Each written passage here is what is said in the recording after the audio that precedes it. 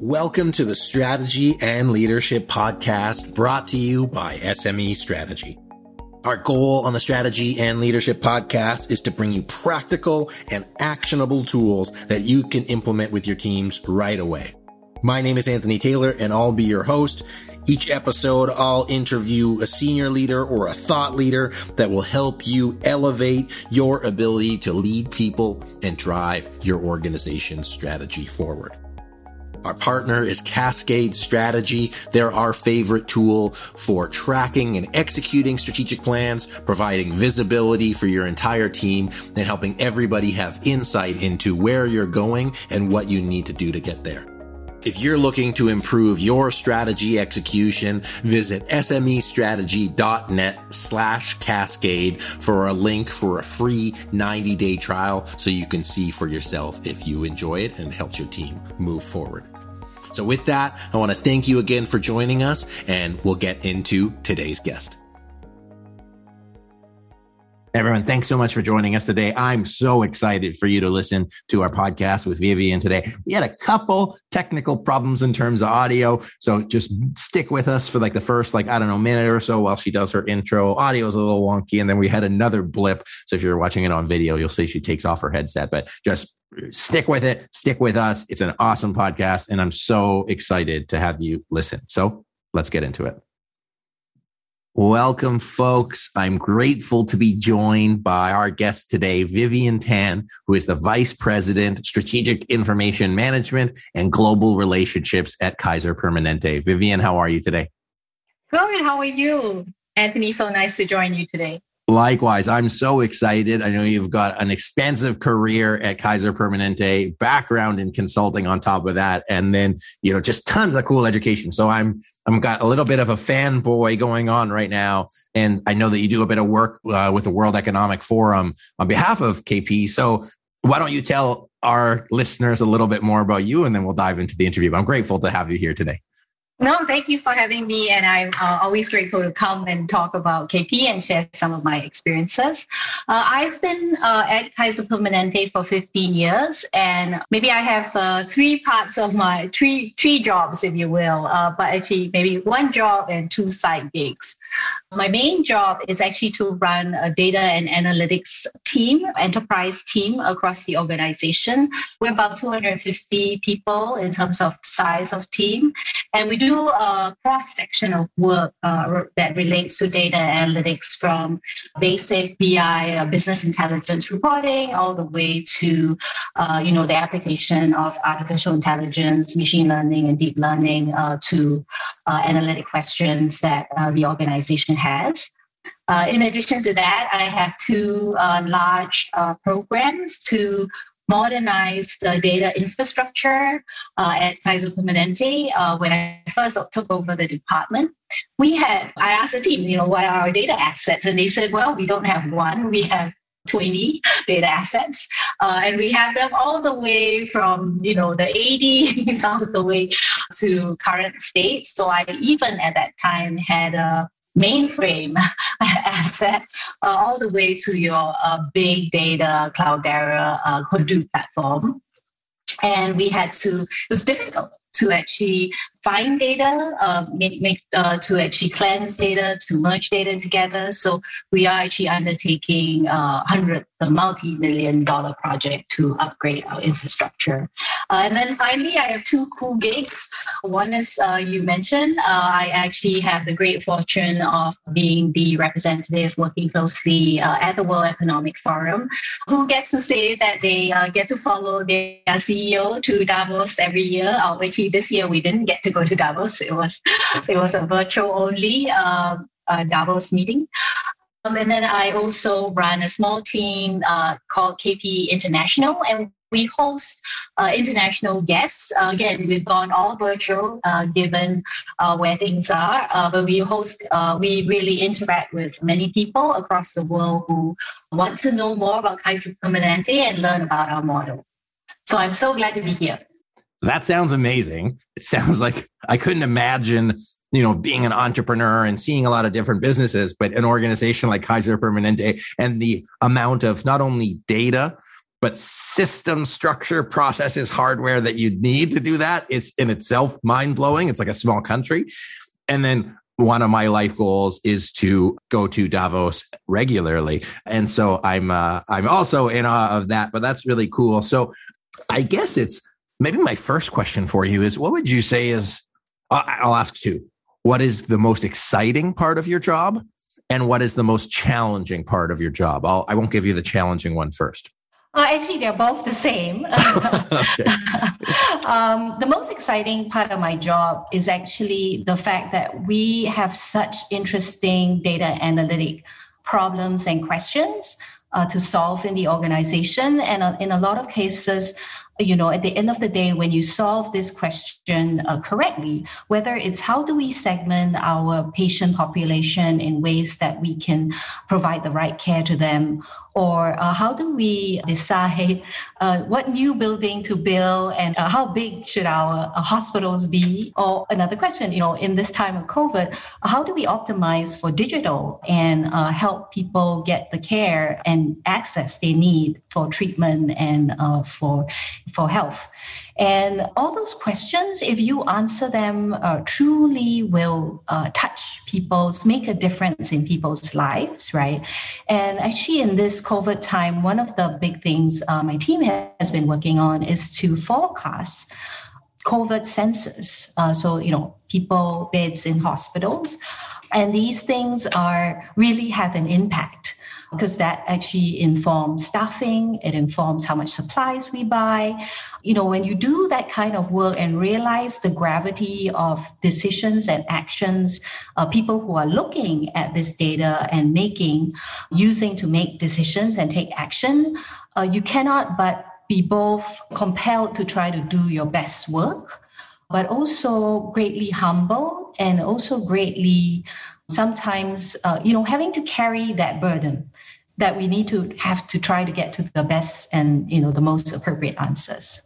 Yeah. And so that's, I think, the most challenging part of it too, because the things that we actually work on really do impact people's lives at the end of the day. Literally life and death situations and impact people for life. It's I could see that both being very rewarding and also very challenging and a burden of it, because you want to do well and there's a lot of implications. So it's really neat hearing about how you approach data strategy, and because you have lots of data points and it's critical to have them integrated across, nationwide, et cetera.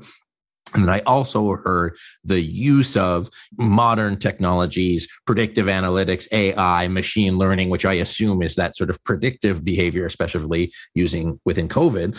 How have you found in your 15 years at KP and then in previous organizations, the shift of data informing strategy? Because obviously not all of our listeners have servers that they can use to crunch numbers, but how have you seen that progress in your career, both positively and perhaps negatively?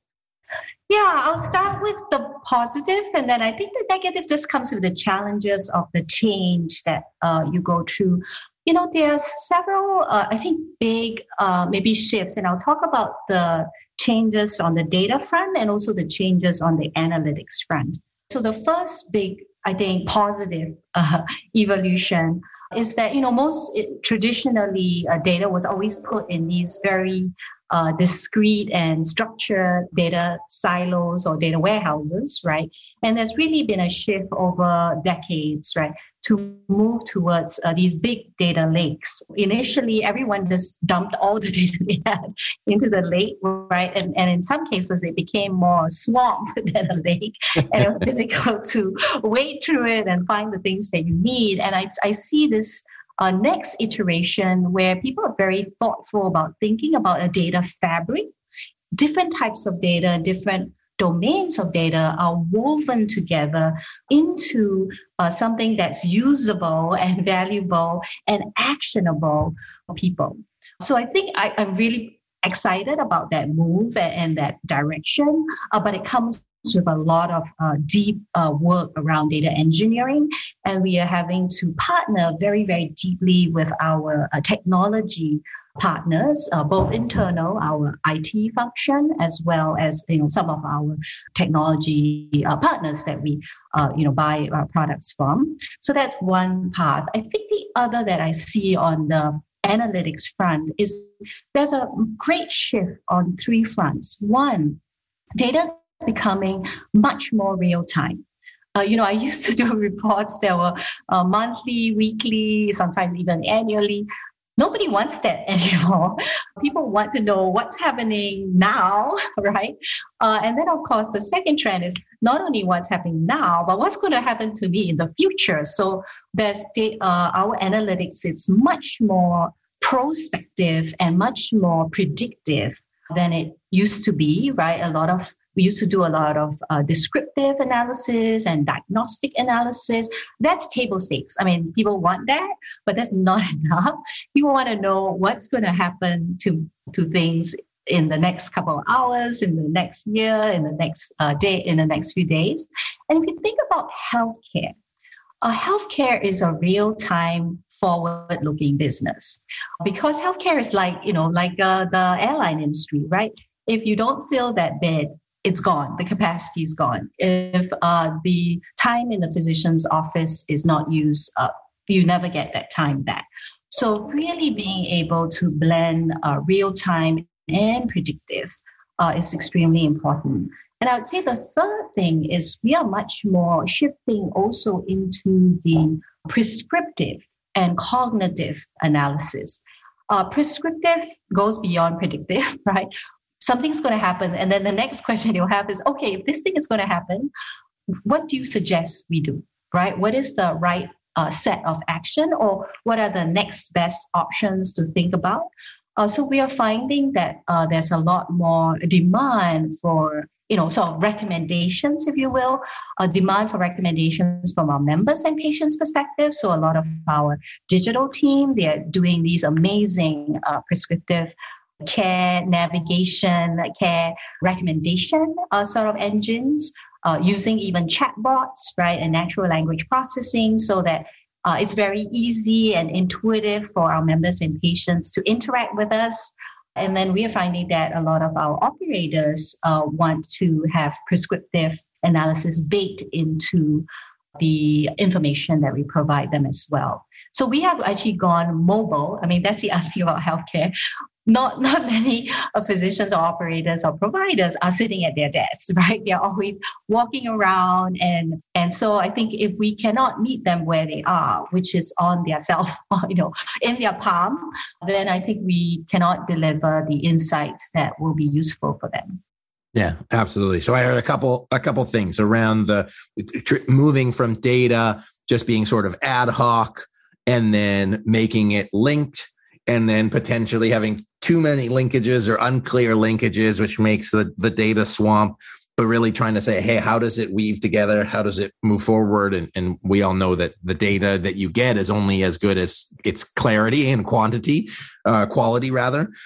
I heard getting that data in real time. So like having it when you need it, and then also doing something with it, as in making sure that, yes, the data is great, but if you're not using it to drive decisions. And then the fourth point is accessibility, like not only getting it in real time, but like where you're at in a place that you can make use of it when it's needed, not just, it's in a warehouse and it's going to spend me 2 days to get there. Did I capture sort of the structure? Yes. Oh my gosh, you did such a great job. Cool.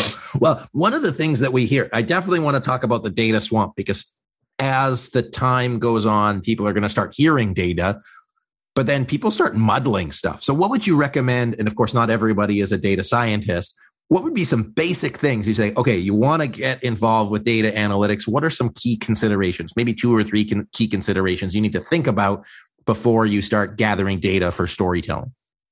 Yeah, the first one, and we actually, you don't have to be a data scientist to do this, and everyone can do it in any role that they take, right? The most important part actually of the data and analytic value chain or life cycle, as we call it, is step 1, or actually even step 0. really getting clarity around the business issue and the business problem that you're trying to solve, right, with data and analytics. And the greater clarity someone has about this, and actually, this is not the work of the analyst or the data engineer. It's most often the work of our senior leaders or the executive that's running the function or in our case, running a division or a region or a market. They have to be very clear what business problem they want to solve.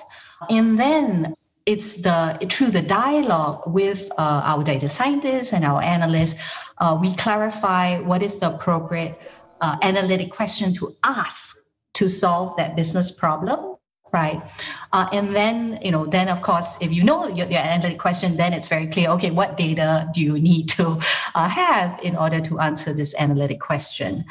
And what we usually find is the leader that is clearest about the process outcomes that they are looking for, either to improve or change or continue to maintain, and then are very clear to tie these outcomes with the right process measures, so to speak, right? So say an outcome is, I want to improve patient satisfaction.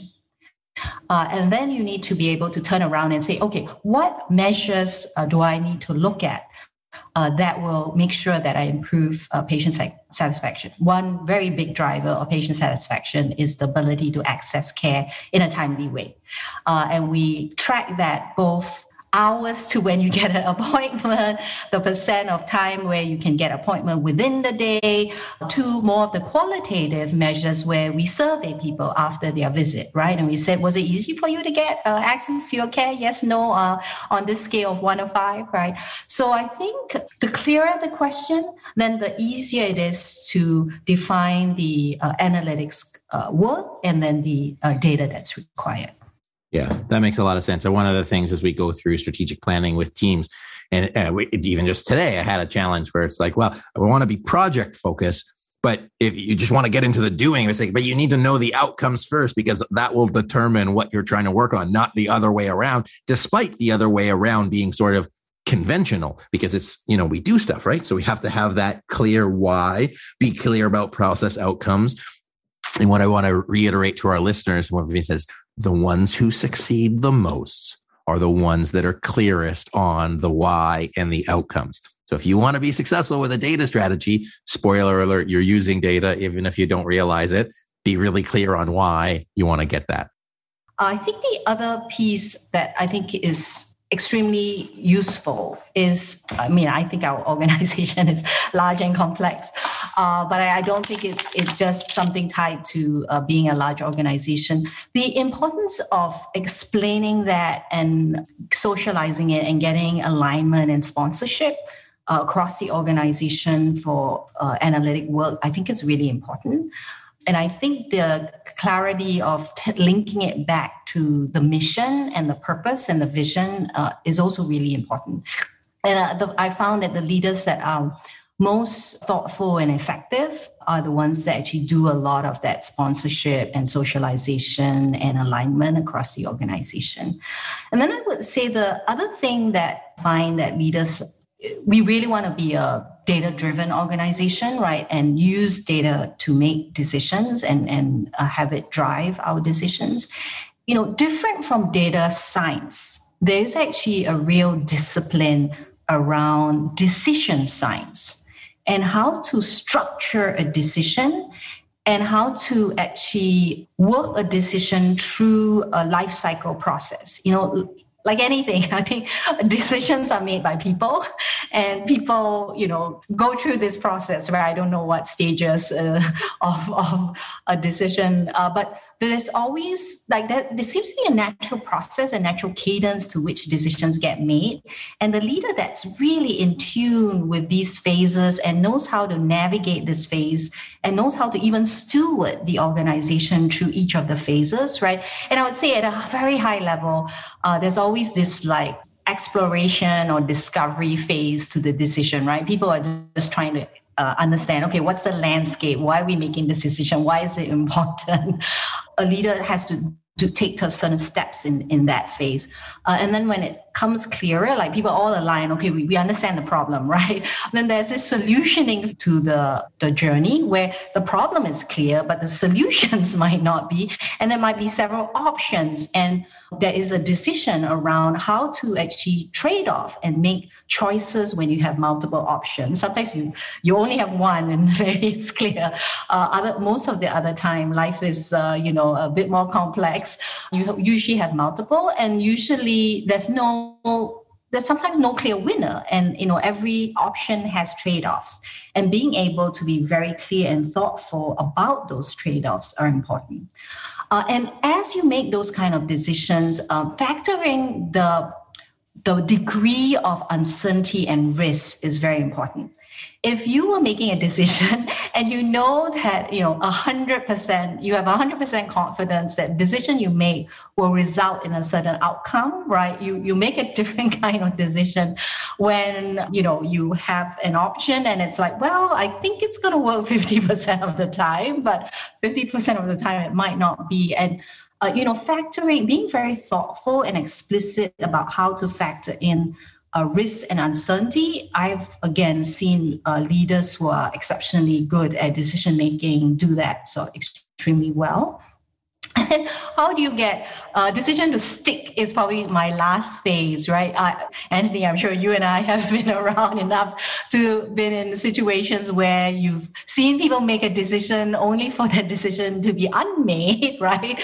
And there's a real art and a science to actually helping an organization and team make a decision and stick to it and come back to the decision when things seem like they are going in a different direction, and reinforce and sort of recommit to that decision. So I feel like in addition to data science, which we are really pushing and advancing in the organization, it has to come in parallel with this deepening skill set around decision science.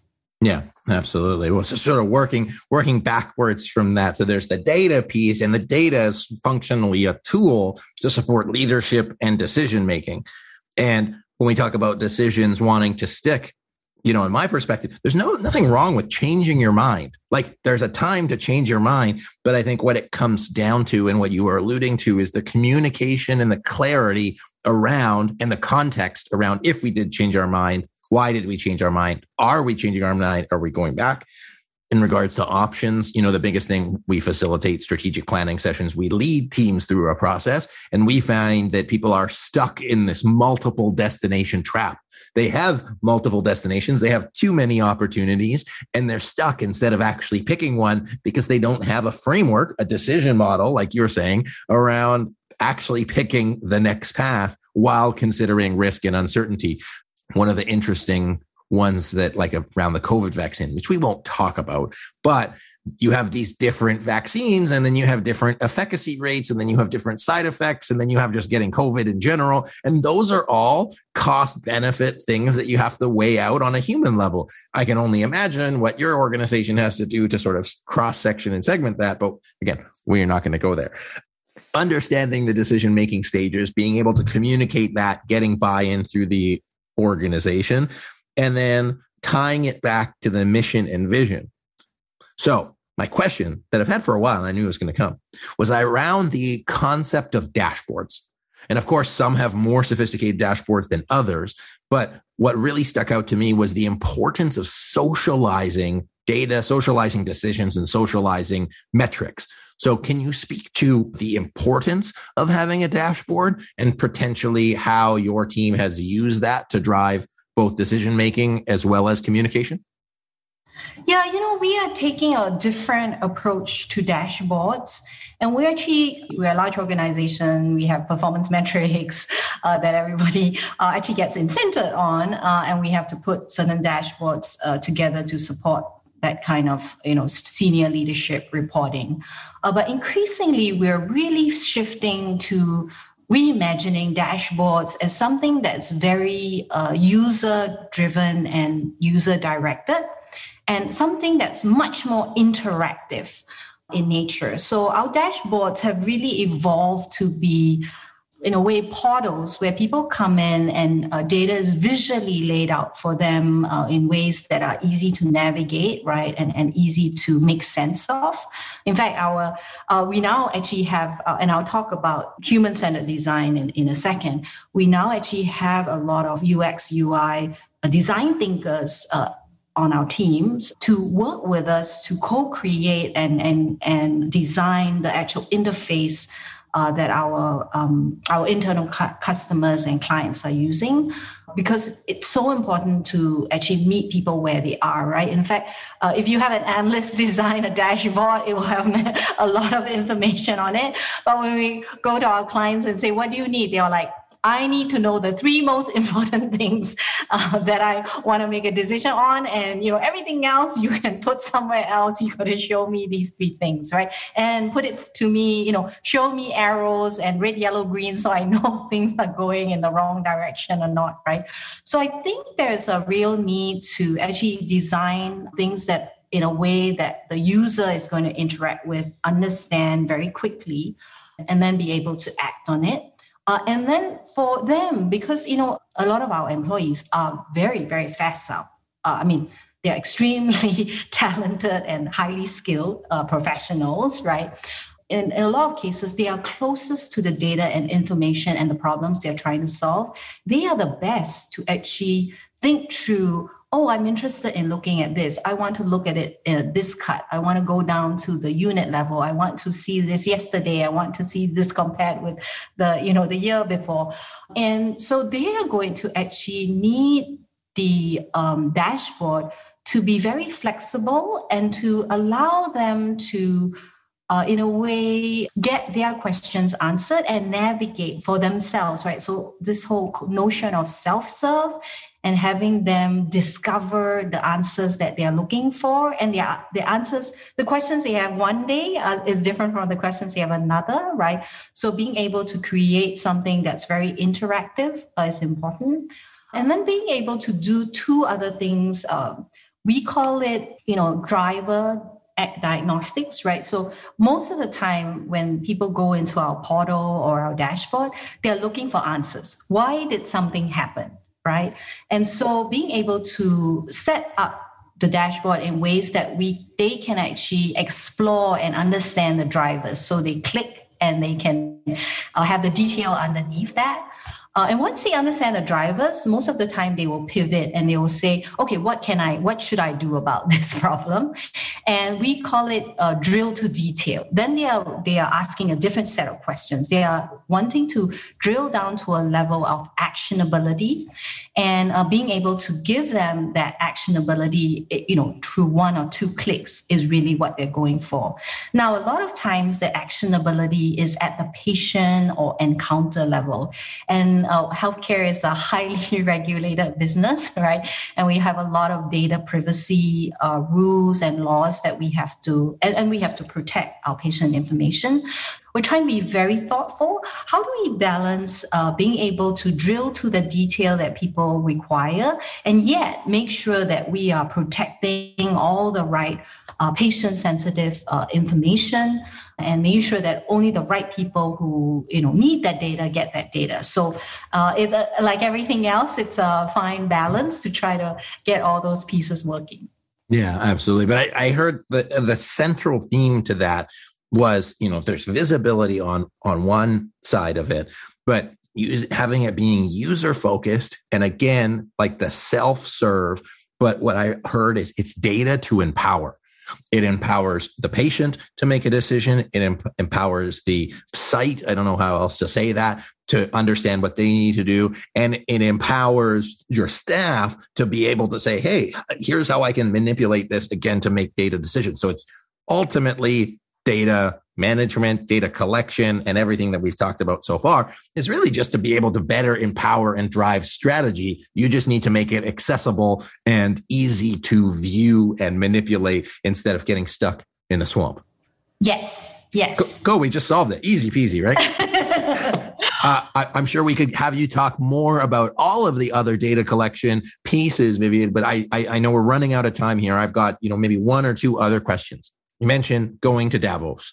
What is the importance of not necessarily Davos itself, but a forum for global leaders, organizations to discuss the world's problems, the world's issues, and overall the importance of just like looking at problems from a macro while interconnected level? Yeah, I mean, it's such a great question. And, you could argue, given that Kaiser Permanente, we are only based in the US, right? We should only maybe care about what happens in our borders. But when we step back and we look at healthcare across multiple countries and multiple contexts, it is striking to me how much more similarity we have across the world, right? And how much opportunity there is to actually learn and share and advance together. And actually, the nice thing is, while there's so much similarity around the underlying drivers and maybe some of the problems and the challenges we have in health and healthcare, there are a lot of different experiments across the world. One could argue, what does a developing country have to do with a developed country? This is where I challenge our thinking.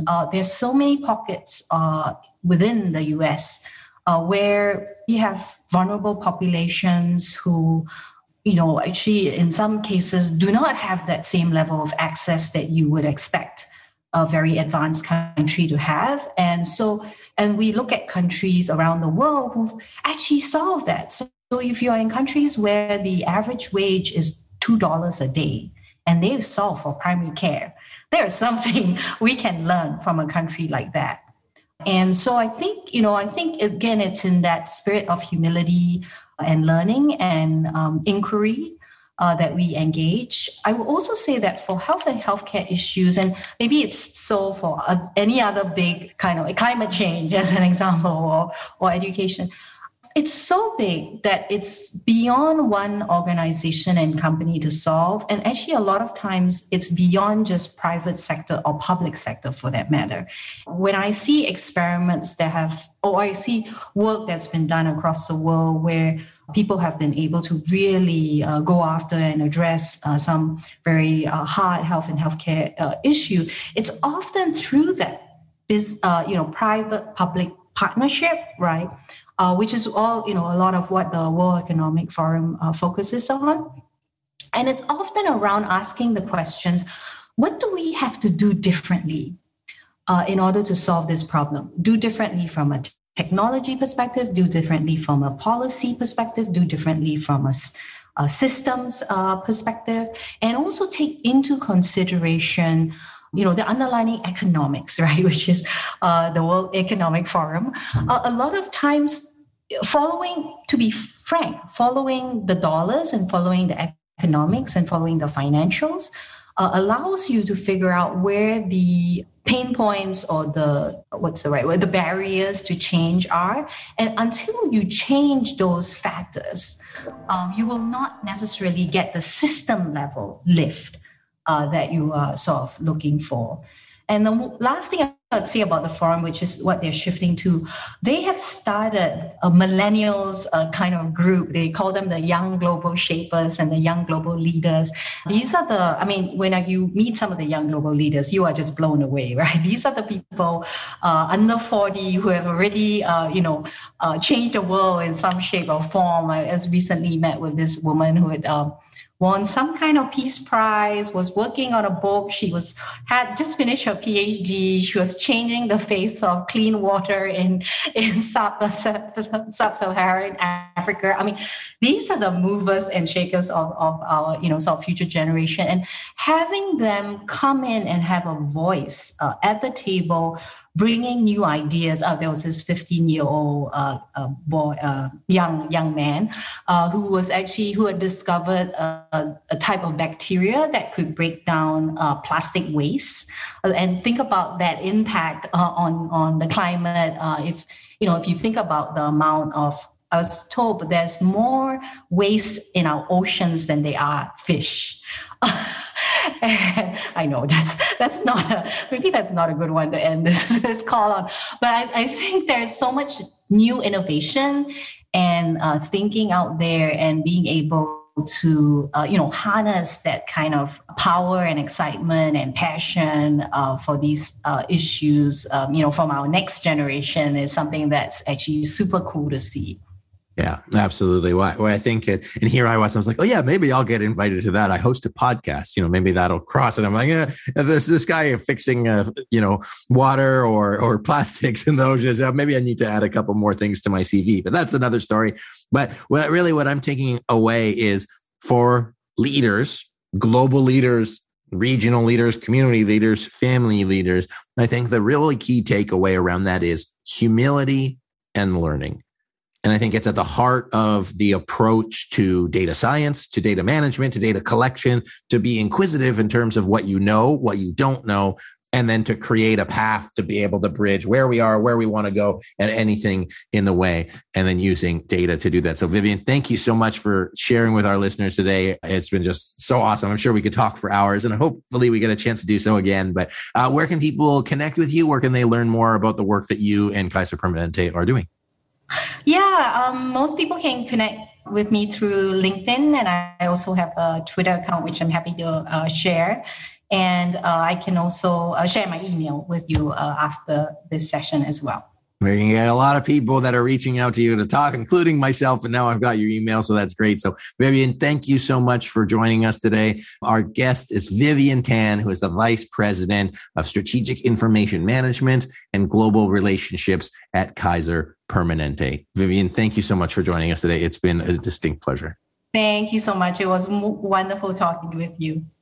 Ladies and gentlemen, if you enjoyed today's podcast, please be sure to share it with someone in your network. In a couple of years, you'll look back and you'll say, wow, I really wish I had implemented more of those strategies that Vivian shared. So really, every organization needs to be embracing data. And I invite you and encourage you to do that so that you can be the leader that you really want to be and solve problems within your organization. So my name is Anthony Taylor. My guest today has been Vivian Tan. Thank you so much for joining us on the Strategy and Leadership Podcast. And until next time. Thanks so much for listening to today's episode. Before you go, I wanted to make sure that you knew about our signature course that'll help you better align your team and get them bought into your strategic plan. It's presented really simply that whether you're a seasoned veteran or brand new to strategic planning, it'll help you better understand it. It'll help your team think more strategically, and it'll help you better prioritize and set goals. Ultimately, it's going to give you a plan that you can execute successfully. Because you have no idea how many plans that I see that look good, but are missing key components to make them successful. And we cover all of those missteps in the course. On top of all the video training, you'll get access to all of our workbooks and access to our knowledge base and community. The course is only $4.95, and you can get instant access to all of the videos. Plus, you can use the code PODCAST for $100 off. The course comes with a 100% money back guarantee. If you don't get value from the course, let us know and we'll give you all of your money back. So go to smestrategy.net/course. Use the code podcast for $100 off. And I'm really looking forward to the opportunity to support you and your team in getting alignment and moving your strategic plan forward. Thanks again for listening, and we'll catch you next time.